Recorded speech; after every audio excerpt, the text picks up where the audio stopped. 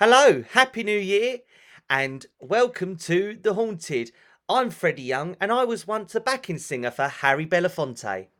Oh, and I'm Vanessa Mitchell, previous owner of the Cage, a medieval prison, one of the world's most haunted houses, and I am a single parent of 2 sons, and You own a car.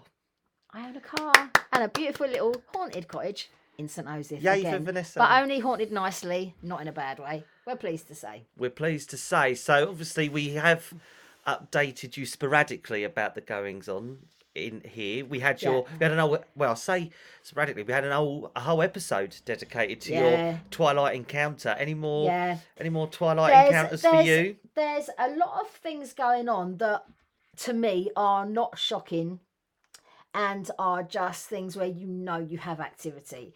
I think we spoke about, I can't remember, it's been a while since we did a podcast, John the Lodge, that you may have heard on a previous podcast, and the experiences he's been having. So he's definitely thinking, there definitely is something in the paranormal world. Give us some examples. I don't know if we spoke about it. He said he was woken up the other night with a bell ringing in his ear. Ring, ring, ring, ring, ring, ring. Oh, actually... John, we might be able to get him in. Shall we see if we can get him in? Shall we see if we can get a guest? Bear with us, guys. Okay, John the Lodge is making a cup of tea. We'll come in. Say back your experience. The bell ringing. All right, here he is. Rather than me explain it, for one night only, John can come in. And when you were in your... Step forward, please, John the Lodge. Come into when you were our in your space. bedroom and you said to me, Vess, I was woken up at 3 a.m. It sounded like a bell was ringing in my ear. Yeah, right, can you step forward? Yeah, no, I woke up and... I can't hear you. Yeah, what do you want me to say? There was a... Yeah. Yeah, when I woke up and there's bells, like someone had a butler's bell. Yeah. And was ringing it. And then I said, are you sure it wasn't outside? Are you sure it wasn't? No, it wasn't. No, it was in here. Yeah. And this is John the Lodge, who is the big skeptic. Uh-huh. And so, that was one of the things. Yeah. And he said, no, they woke me up. They woke me up. They keep on nicking my stuff. They keep on moving my stuff. They keep the pictures falling off. It's all fucked up. Yeah, their stuff. John doesn't like to talk about it. I don't like to. But John's walking away now. He's had enough of that. But again, it's proof that the biggest skeptic, I say he's not the biggest skeptic on the planet, but he likes to try and understand and process stuff. Yeah. So we got a little bit of something going on.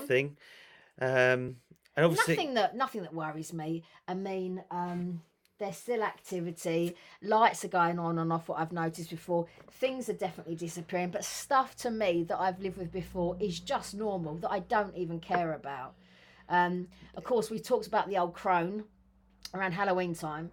But that was outside. Scary. Yeah, that was outside. So is that related to the house? Because it came to the house, I don't know. But and of course, I saw the little boy at the top of the stair. Well, at the top of the stairs, my bedroom door, and I thought it was Jude. And I turned round and went to say, "Oh, what are you doing?" or something. But he was a bit taller than Jude, and I can't remember if we've discussed him because we haven't done a podcast for a few weeks. So, but nothing that's scary, nothing that I'm worried about. Something that's interesting. And actually, we spoke about a bit earlier getting cameras in the house, and I thought about that because, of course, when I lived in the Cage, well, I didn't even have internet, didn't even have a mobile phone. I had a mobile phone, but it probably just made one call to another. There certainly wasn't... Well, that's the technology now. Yeah, it's so different. There probably was cameras then, but to have them installed was thousands and thousands of pounds. Jerry, it's way Whereas out of now reach. you could pick up an imposter ring doorbell camera or whatever for like 60 quid. Yeah, do you know what I mean? It's much more accessible. I mean, in the Cage days, I had a mobile phone, but it certainly didn't take pictures. So even then, I didn't have, or maybe they existed. Again, I certainly didn't have the money to, when they first came out, a mobile phone that took pictures. So yeah, I mean, it's something that we're gonna carry on monitoring and just see, Well, because my Jake has installed a camera in the lounge downstairs, and I said, please just get rid of it, because sometimes it's better the devil you know. Do you know what I mean? Sometimes ignorance is bliss, and sometimes it's nicer just not to know things. Just not to know. And just live a nice, happy, peaceful life. So there may be an update for my house one day, but I've deleted the app because I don't want to know. Yeah. But like I said, Chill went, no doubt, if there is something, Jake will go, oh, look at this, Fred, look at this. And I'll be going, great. Now I don't want to go sit downstairs anymore. Yeah. And it ruined, exactly. That's the whole point, yeah. Just want to plod through life. Without too much no dramas. undue paranormal activity, which is going to terrify you in your own house. That's the difference. We can all talk about it and watch it on TV and go to investigations, but when it interferes with your own home and your own life, it's a different story. Correct. So, the topic of this week's episode is supernatural. But it's a bit out there. It's a bit out there. It's not something that... I don't think we've done werewolves before. No. So this will be your first werewolf episode. Are we recording this on a full moon? We might be. Oh, I don't know. We might be. Who knows? This case is, why we're talking about it is because Ed and Lorraine Warren got involved in it. I think there's so many werewolf cases or skunk monkeys and various sightings and things like that. Like cryptids. Yeah, there's lots cryptids around the world, but there's lots of variations of what you could perceive as a werewolf. There's lots of sightings. There's lots of stories. But we're just going to do this one. We've honed into this because listen, it's the Southend werewolf. Southend's only up the road. Yeah, not far from us. It's only round the corner from us. In the UK, England. It's Ed and Lorraine. I don't buy into them much, but I know that a lot of people do follow their history and their stories and stuff, and they're obviously well respected people in this community. So we're going to cover this one. Their name gives a little bit of credence to it, so I think we have to look into it. If it was a werewolf, say in North America or Carolina, or where these things are often reported, I'd have more interest in it. In fact, it's in Southend, a seaside town. Not sure I'm buying into it, but let's give it a crack. So our English listeners will know Southend, would have heard of Southend. Yeah. I'm trying to think of the best way to describe it. So it's kind of on the southeast coast-ish, Essex way, seaside town. It's very seasonal. So during the summer, it's ram-packed full of chip eaters, holiday makers. Yeah, holiday makers, there's tourists, amusements.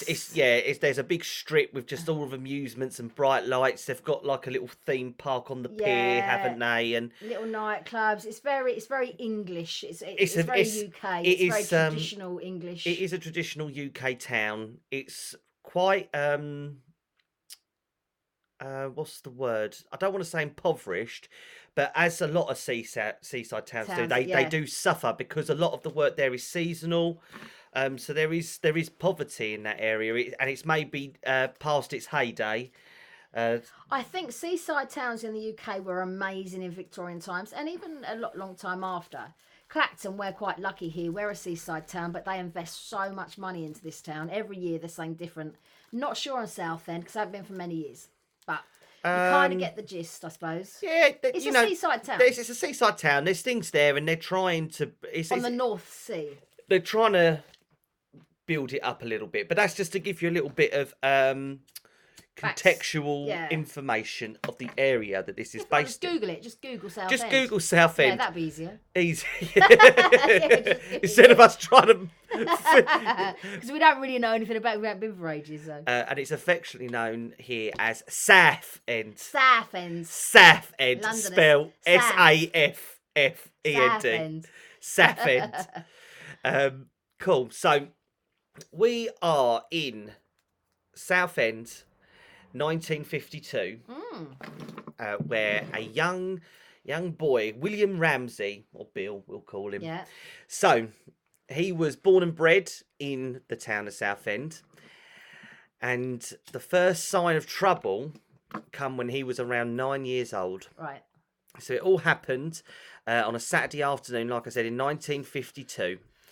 So he was outside playing, being a 9-year-old boy, prattling about, and it started to feel a little bit strange. So he described it as an icy blast of frigid cold swept all over him. The sweat froze on his skin, and a foul stench came close to making him vomit. The bewildered youngster only had two things on his mind in this moment: running away to a lifeboat on the ocean wave, and wolves. Oh. Oh, now let's just break it down from this first little bit. A 9-year-old boy, as a bit of a cold sweat. There's 52, not too long after the war. You know, not so he would have been a bubba at the end of it. So what? 1945 it ended. Yeah, 52. So it's only so he'd have been. Not... He wouldn't have had much of a memory of it, I wouldn't think. But in his head, thinking the landscape and how that was just after the war. Probably there were still buildings down. There was still a lot of but yeah, go on. Anyway, but then thinking about running to a life by the sea and being with wolves. And sorry, where was he again when he experienced this smell? In his back garden. Right, so he wasn't in the woods. He wasn't. No. Just in the garden. Well, he might have read a scary novel. Or the drains were kicking up. Yeah. So far, I'm not thinking much of this, but it gets better. It gets better. Right, go on. Right. By this time, he was close to the garden fence, and it was only the calls of his mother that brought him out of whatever had gripped him. So he was obviously in a bit of a trance, and his mum's going, "Bear, what you doing?" Throwing in trouble. Yeah. But when he come to, something else completely took control of him, and he was overtaken by an intense and pure rage, and he charged at his no, he didn't charge at his mother, not yet. So he'd uprooted a fence post in this moment. So his mum's calling him, and then he doesn't know what's come over him, but he's just full of rage and I don't know, just anger and uproots a fence post, which takes a lot of strength and energy. I think as a grown man, I'm very slight. I would struggle to do that because I fence posts are concreted into the ground. I know, but if it's a genuine case, and even the energy, we know how that kind of energy works. If you have enough anger energy, it's kind of possible. Listen, women lift cars off their children in weird situations, and it can happen. We kind of know that, but anyway, carry on. So he's uprooted this fence post and he's swinging it around like a club. Well, that's a bit different. He's both of his parents now, so Dad's got involved with this. Yeah. Both of them have gone out there and they're trying to wrestle this fence post off of their kid. Right. And neither of them could manage to get near or wrestle it from him. So they kind of fled back inside the house for safety, which I question. Why? I know it might be scary. That's your 9-year-old kid. You never leave them. Yeah, you die for them. You don't. That's I'm struggling with that. So that they've run back inside. So they're leaving Bill or William, isolated outside by himself in the garden with this fence post swinging it around. So after this, he placed the wire meshing from the fence. It was a wire fence into his mouth and began gnawing at it. The cold sensations returned and a low growl emanated from deep within him. Both of his parents remained inside the house until it was apparent that their son had calmed down. So this is their first kind of encounter with maybe Bill's other side. Extreme behaviour. Now that's an interesting way to put it. We've got super nanny and stuff. We know, and I've worked with kids. I know that kids are strange. Kids can display strange behaviours. Kids often are extreme in their behaviours as well. Is this just a kid playing up? He's had a bit of a. That is not a classic. When kids are ripping fence posts and growling, that's not normal. Normal kids of his age, he's 9, start performing, but probably not like that. So if we believe what is going on, there's something extra. That is if we believe it. That's a clue here. And I think as well, normally with that kind of behaviour, there's a pattern. and there's a consistency. Yeah. And this was a one-off. So there's been nothing leading up to this point. Yeah, this is just, he's acting like this, and they're like, what is going on? What is going on? And then there's nothing. Enough for them to be so scared. So they've run and left him in the They've run garden. and left him to, yeah. So nothing happens then after this for another 15 years. So we have the incident at 9, and then 15 years goes by, and there's nothing even remotely similar that's happened to Bill or to people around him or anything like that. So at this point, he would be 24, maybe 25. He's grown up. He's got married. He's now a father of 3. Yeah. He's got a job. He's a fully functioning grown adult, by the sounds of it. Yeah. So the first 2 years of his marriage, however, were plagued by nightmares. Each dream was the same, and the results ended up identical as well. Ramsey always awoke in a cold sweat and was overwhelmed by feelings of dread and unease. In his dreams, he was always a few steps behind his wife, who would then turn to face him and then run away in extreme terror. It was only in 1967 that these dreams ended. 18 months on, Bill woke up one night to hear what he thought was the panting of a wild animal from somewhere inside the bedroom. But once he'd realised what it was, he'd realised it was him. Yeah. Panting and being unusual. Mm-hmm. So what do we think about that? I mean, reoccurring nightmares are not unusual. And I suppose you could, if you were to look at a dream interpretation of that, it's the first 2 years of their marriage. Maybe he's feeling a bit of an imposter, and his wife's turning from him because, you know, maybe he's worried and concerned about is he being a good husband or not. Maybe that's playing on his mind. At the same time that night terrors and horrific nightmares for adults and kids are classic paranormal. It's just classic. You know, whatever it is, whether it's cryptids or whether it's spirits or demons, whatever it is, we know can affect nightmares. We know that because we know it on lots of cases before. So I'm definitely not saying the nightmares are just him just having a little drama. They could definitely be something that could be paranormal. They could, but I think maybe... I'm not saying it is. I'm just saying it's definitely possible. I think also as well, dreams are our body's way of processing information. It's often done in an unusual way that we don't understand, but it's the brain's way of... And it's the first 2 years of his marriage. It's a time of transition, which we find often is when dreams and nightmares come.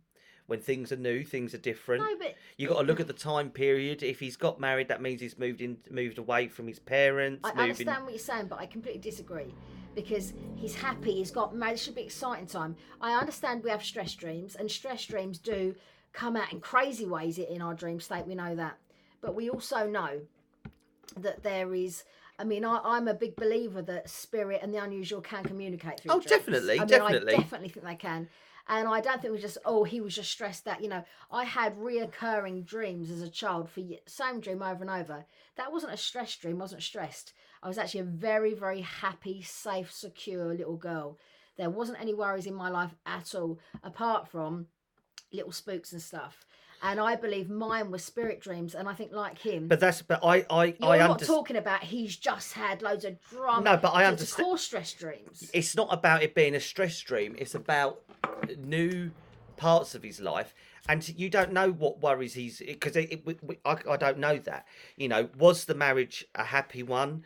Did it start off well? Yeah. Was he like desperately trying to be a perfect husband and not feeling like he was? Was he expected to marry her and he didn't really want to? Do you know what I mean? There's a lot of contextual information that would inform us whether or not that is. I'm just offering you both sides of that. I would say to you, in cold blood, 50-50 could be both issues. Yeah, it could have been stress and anxiety, and it could have been actually because we do know that unusual and paranormal communicate through dreams. So to me, it's 50-50 what it could have been at this stage. That's what we're thinking. So what about when we think about him waking up and him thinking there's an animal in the room panting, but actually it's him? Well, I wouldn't say that's his own stress. I mean, unless he's on a farm. No, I'm saying he works with animals all the time, and he's. I'm saying that's not part of his dream. So he's woken up in the night, and he's heard panting, and he's like, "Oh shit, there's a But fox has got in or But something." also, but being scientific, we know that within the dream state, and we come out of the dream state, there's a few seconds there or in a minute where your brain has to refocus. It could have been a really bad dream, and he's woken up panting. I've woken up in a dream state doing all sorts of things. No, that's the thing. You know, Yeah, you've because got your your dream sleep state, your paralysis brain and things like that. Yeah. So, I mean, for that, I think we need to ignore that. I mean, that would be possible. If Yeah. he was dreaming about a yeah. dog or a wolf or anything, and I think that's particularly paranormal. Well, listen, again, I'm going to say I think it could be 50-50. We know it happens, and we know both sides happen. 50-50, I can go with the dreams because, and without the full lot of information, you can't really give the answer. So I'm not going to turn around and discredit the fella and say he's a liar. But I'm just offering the other side of the argument there. But I think the panting, I'm more 90-10. I think you'll really hit the nail on the head with, I think maybe he is in that mid-dream waking state and has maybe heard himself. We know human beings wake up crying and screaming from a dream state. Yeah, of course. Yeah. And even little children with nightmares wake up crying. You know, there's that time between the dream state and being fully conscious. We know. So, I mean, I won't say that's paranormal. That could easily be.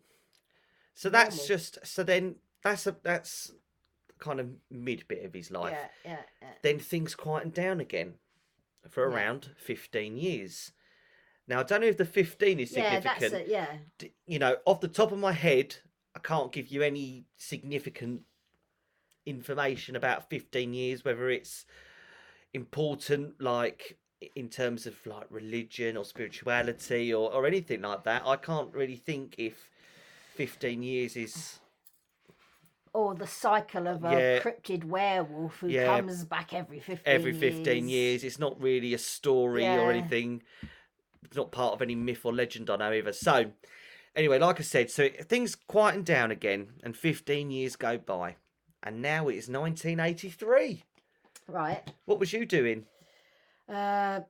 School. I was at school in 1983. Living your best life? Well, not living my best, no. Having a nice time? I was living my best life in the early 90s. Right. Not in 1983. Well, anyway, Bill was living his best life because he was at the pub with some of his friends. And after several drinks, Bill began to feel the same icy chills that had first come to him when he was 9 years old. Yeah. He made an excuse and headed off to the toilet. Once there, he checked himself in the mirror and saw a werewolf looking back at him. Now, things are starting to ramp up a little bit. So, obviously, he's had a few drinks, but I'd like to think, no matter how drunk I was, I'd be able to tell if I was a werewolf or not. So I'm gonna. Was he taking acids? When it was 83. It's the 80s. I mean, you know, acid was really popular in the 60s. It's possible. He dropped a few little. Yeah, it's possible. It's possible. Do we know? I'm really. Visuals? Do we know if he was? Well, this is the first time that he is in the flesh seen. Like, oh, I'm a werewolf. Yeah. So we just have to trust that he. Trusting Okay, so the information we have to trust he wasn't on any drugs at all. So we have to trust the information. Correct. We can pick it apart all day long, but we have to trust what we're told. So anyway, he wasn't on drugs. He's at the pub. He's turned into a werewolf in the toilet. Yeah. But has decided to go home. Now, I don't know if he's gone back out and carried on drinking. Yeah. Or if he's left immediately. But we're now skipping ahead to it on his way home. So he's in a car. And without any warning, Bill began to growl and immediately turned to his fellow passenger. Passenger? What did I say? Passenger. Passenger. You are just such a weirdo. Why can't... You're such an intelligent man. You never get your words right. I actually quite like it. I can't read. Passenger. Fellow passenger. Now, is a passenger... Passioner. I love it when you get things. You never get anything wrong, but I love it when you get words on. A passioner. That is when you. It's another word for dogged. Yeah. I was gonna say. Anyway, passion. So he's began to growl in the car and turned to his fellow passenger. Both of his hands twisted into claws, and he tried to bite the leg of his friend. The designated driver didn't panic. He brought the car to a stop and made attempts to get a raging Bill out of the back of the car. It took several minutes and quite a bit of effort to finally get Bill out of the car. By now, the frenzy had dissipated. So he's obviously in the car, had a bit of a moment. He's had a turn. And tried to attack his mate in the car. Yeah. Now, again, you could argue that he's had a bit of a drug rage. Again, if he'd had a nice little trade, it's very possible that he saw himself, because if he thought there was a werewolf or a mad dog and now he's connection paranoid, as a kid, if he's had a little bit of acid, and obviously that comes back in the break, we don't know. I mean, I'm always quite sceptical of werewolves in Southend. So, I mean, and I don't want to be a skeptic because I hate skeptics because they just try and poo-hoo things that are obviously, very, very real. But on this one, Freddie, I'm not buying it. I've got to be honest. Yeah, I'm evidence thus far, I am struggling with. However, we've not heard the full story yet, so yes. we'll crack on. We'll crack on and just see how this develops. So the worst was to come. Ooh. Oh, so it gets worse, but again, not for another 18 months. So there's periods of time between events, but they're spanning his whole life, which I think is interesting. It lends a little something to the story. So shortly before Christmas 1983, Bill begins to suffer from chest pains. His thoughts immediately turn to a possible heart attack, which they would. Of course. Bill checked himself into A&E at the local hospital and was halfway through a blood pressure examination when he sank his teeth into the arm of the nurse and ran through the ward as a man possessed. That's a bit weird. Yeah, I mean, that's not normal behaviour. Unless you're on drugs. Witnesses would later reveal that Bill had hunched his shoulders and both hands had curled into talons or claws and bared lips just like a rabid animal. Anyone that dared approach was knocked down easily with almost superhuman strength. It took quite a few people working as a team to finally subdue Bill. A police officer managed to place handcuffs around his wrists, but still this was not sufficient. A tranquilizer finally put an end to the outburst. Now, this is where things are starting to get a bit interesting and are ramping up a little bit. Now, I buy into this a little bit more because there's witnesses, there's a policeman. But also, if you're an angel dust, you've got the strength of 10 men. So no, but it's even just the way he started to carry himself. So he's hunched. Yeah, he's you kind can of. do that if your brain is wired and you're. Go on, carry on. I'm being a bit. I don't want to be too sceptical, but go on, carry on. The following morning, the tranquilizer had worn off, and so did the original transformation. After a hearty breakfast, the attending doctor listened to the whole story and recommended that Bill remains under observation. Probably thinks we need to section him. Yeah. Does it say, did they do any blood tests on him? Did they? They never got a chance. We don't have that information. They never got a chance. We might do, anyway. However, as he was a voluntary patient, he was fully entitled to check himself out. Yeah. Bill did so, but was back within the span of 2 months. Right. In January 1984, Bill had just finished a visit to his mother when he began to feel an attack coming on. He made it to the same hospital on the same terms of his previous visit. Yeah. The attending nurse probably was like, fuck this. Here we go. Oh, here we go. Him again. He's a werewolf. Get the tetanus shots ready. He's going to bite everyone. The attending nurse was alone with Ramsey in the emergency room, brave, and feared for her life once she told Ramsey that she was going to go find a doctor. Ramsey threw to one side. Ramsey threw himself to one side and lunged for an orderly. Which are orderlies are the wheel you around in the wheelchairs, aren't they? Yeah. By chance, 4 police officers entered the hospital and immediately circled him. The officers and Ramsey had a standoff for a few minutes until he began snarling and growling at all 4 of them. The policeman advanced on him, who defended himself with some vigour. That's a very British way to say. Yeah. Oh, yeah, with some vigour. That is how aggressive we get. Well, they did back in England in the day. With some vigour. Well, yeah, he put a little bit of vigour. Anyway, one of the 4 police officers suffered wounds so severe that he ended up in the hospital for another 4 days. All 4 managed to handcuff Bill again.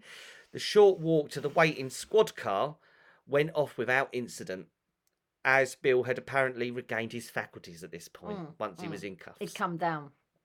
When he realised, he went, oh, the werewolf ain't going to work this time, is it? Yeah. When he arrived at the local police station, they immediately summoned the police surgeon. Bill considered the suggestion of checking himself into a mental institution, but decided against it, citing the stigma that he might feel in the days to follow. Since he was clearly in control and rational, Bill was released. Again, this fella keeps biting people, attacking police officers, but he's just wandering around. But I would kind of get it if in between I had nightmares, I saw a werewolf in my room, and there's nothing of that in the story. I mean, I'm interested actually to see where it's worthy, where Ed and Lorraine are even getting involved in this story, because to me, I'm over it already. Wait until you hear this. So bit. Wait until you hear this, right? Go. In the summer of 1987, so a couple of years down the line again, he was back at the police station. Yeah. However, this time he had made a citizen's arrest of a local teenage prostitute. What? He drove her to the station. The second that he parked his car, she fled into the station. Bill once again felt the now familiar sensation surging from the middle of his chest. He was going to turn into a werewolf. Yeah, because she was doing what, like, not what he wanted her to do. Basically, is what I'm like. He just got pissed. Yeah. Do you know what I mean? Made a citizen's arrest of a teenage prostitute. Right. Okay. I mean, why is he making himself? Anyway, go on. Carry on. Yeah. And it was just as a burly policeman approached the car. The officer, considerably bigger than Bill, started to question him and made the big mistake of gently touching Bill's arm. The wolf within him took immediate hold, and the officer was thrown to the ground and was having the life choked out of him until help finally came. Bill was so wild and so frenzied that it took a dozen policemen to hold him down and Lord have mercy. 2 injections of tranquilizer to finally restrain him. Right. Obviously, that's not true. So carry on, because obviously that's not true. Well, but when the police are in, there's an element of credibility. Well, there's not 12 police and 2 injections, because when you get one, right, go on.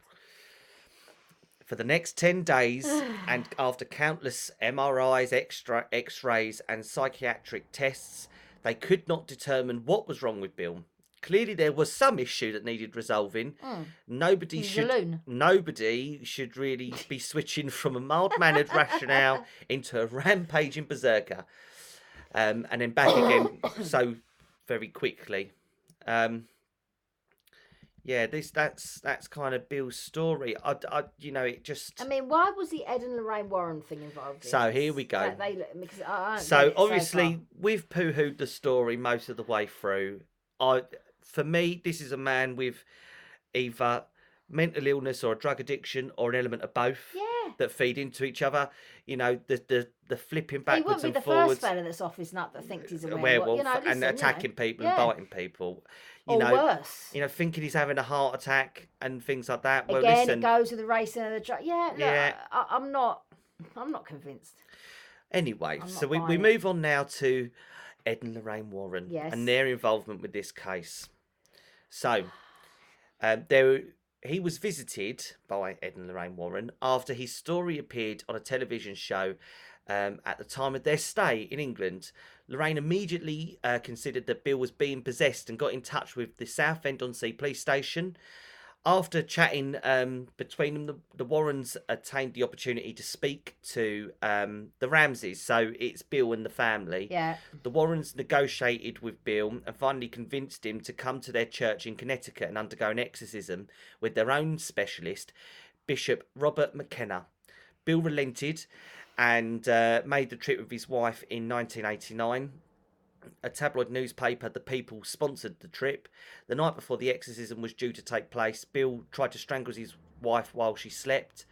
When the exorcism actually began, Bill was not at all impressed. The service was being conducted in Latin, and for half an hour nothing happened. Bill then took on a completely different appearance. His face contorted, and both hands formed claws. McKenna commanded the demon to leave.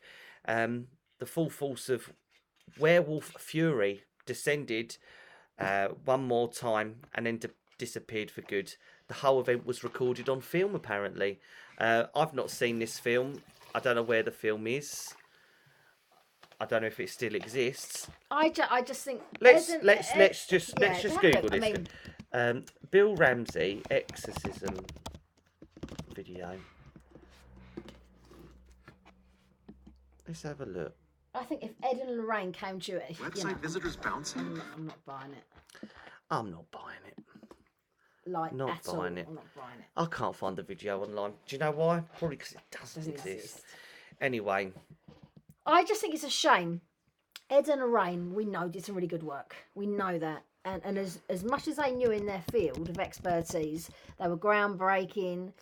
They were leading the charge in paranormal. But when they kind of put their name to silly things like this, I think it's like, really? You know, obviously they're in England at the time. They felt they had to. Maybe some journalists said, come on, yeah, but don't put your name to it. Because to me, and I hate skeptics and I hate people to say, man, it didn't happen. Because I know some crazy, crazy shit can happen. I know that. But this one, Freddie, it's not a bit of me. I'm not buying it at all, actually. None of it. yeah, it's. What about you? What are you thinking? I really, really, really think it's just. I'm not saying that Bill didn't think that these episodes were happening, but I do think they was all very internalised. I think that here we have a mixture of poor mental health, and potentially, I'm not gonna slander him in any way, but it may be dabbling with drugs and the effects of drugs, or a bit too much booze, whatever it is, or even as well, just maybe that incident happened at 9 years old, and the thing is, because it was so far apart, I think if somebody is genuinely it was like almost it happened, and then in the background of his unconscious, it's there, and then every now and again, it's like it just pops up again, and then things start to happen. But I think if you are genuinely possessed by the spirit or by a werewolf, by a cryptid, why would you be leading a normal life for 15 years and then just every now and again biting the nurse? Every now and then, when you was down or in a very stressful state, or obviously in hospital, obviously it's I'm not into it at all.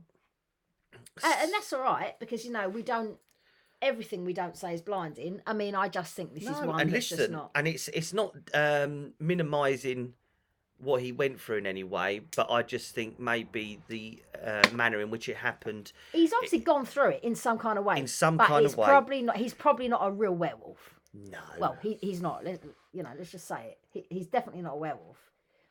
No. I wonder if he's got a beard or anything like that. Yeah, I mean, did he watch werewolf movies as a kid that somewhere stepped in his brain? Do you know what? And that when he was older, when he was in a panic, upset state, it reared in his head because he was scared of it as a child. There's so many more reasons. Well, just saying, American Werewolf in London come out in 1981. Huge film. Agreed? Yeah. And, he's then first real experience of visualizing the werewolf.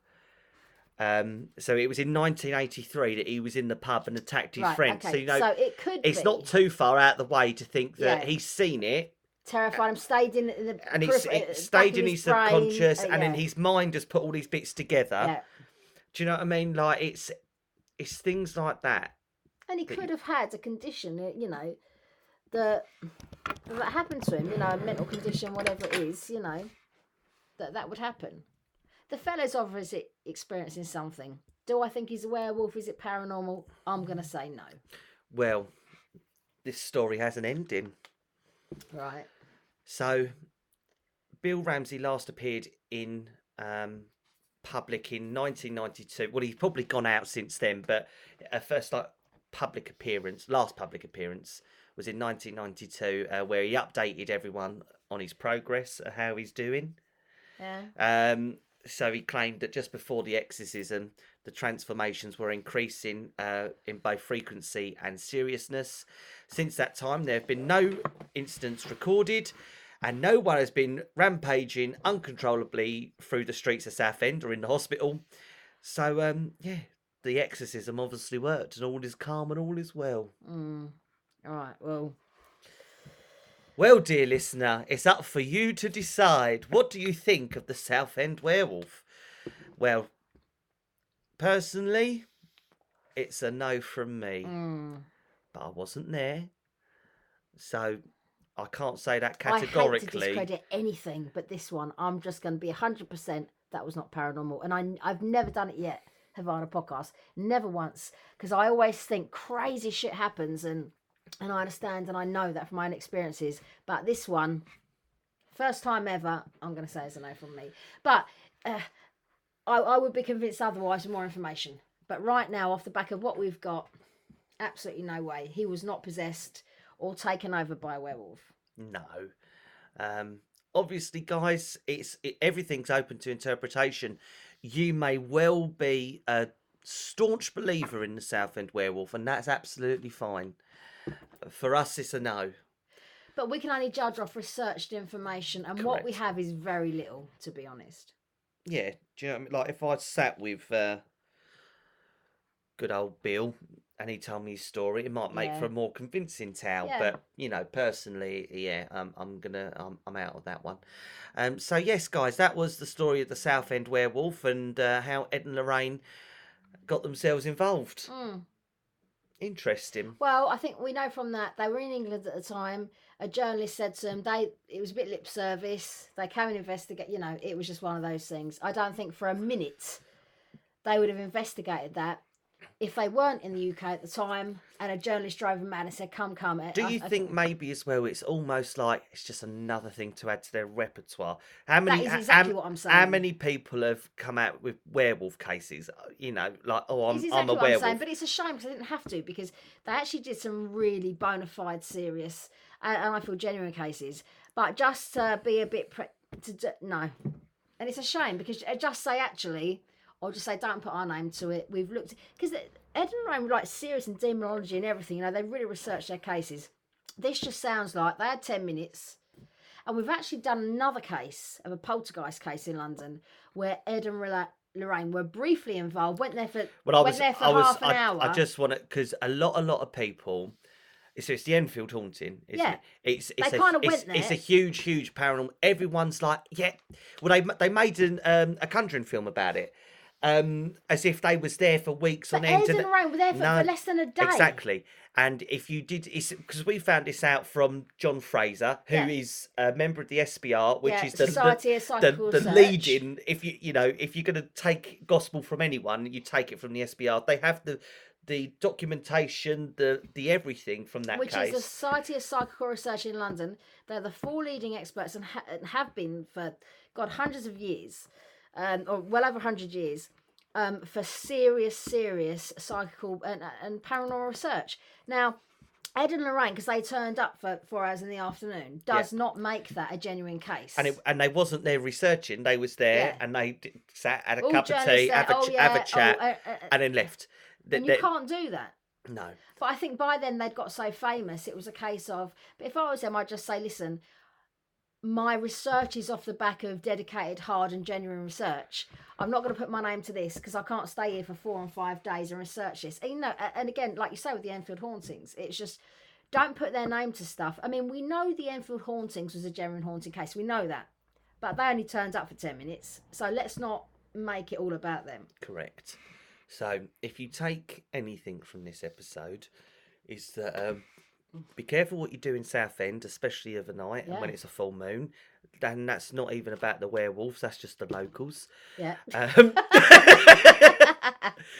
And it's like, don't take everything at face value. So I reckon that I would say 97% of people that follow Ed and Lorraine Warren are very much believe that they was there at the Enfield haunting and done everything and everything was magical, really but they wasn't. Look at your research. Really Really, look at it. don't believe what the movies in the cinemas movies say, because a lot of it, really Google and look into it, because a lot of time it's just rubbish. But in all fairness, I don't, because it's the SPR's records, I don't necessarily think that that's accessible online, but it's, you know, talk to people. There's a lot of knowledge out there. You just even if you Google, you can see, especially with the Enfield haunting case, we've researched it ourselves, or you have. You can see they were only there for one afternoon or something, or one day, you know. But the SPR were there an extensive time. So really, Ed and Lorraine got a bit of credit for that, but it was the guys from the SPR that were in that house day after day after day after day. And John Fraser from the SPR, he actually knew the man. He's died now, but he knew the man. And I spoke to John extensively about this, and he said, as far as John is concerned, most of the facts on the movie were correct, apart from a few things. He said, no, nobody ever got flung up against the ceiling. He said it's rubbish. From the notes from the original man, back in the day from the SPR. So the Ed and Lorraine Warren connection is just rubbish. They just turned up for a bit of media coverage. But that was the real thing, was the SPR and what really happened in that house. And it wasn't really anything to do with Ed and Lorraine. They were just nice names for media. Correct. And that's that, guys. So, Happy New Year. Blessed be 2023. Yeah, let's see what dramas happen this year. Well, Lord have mercy. They've started already. Honestly, it's only the 15th of January. And it's all up the spout. Well, this is the Air and the Spare signing out. Ciao for now. Bye.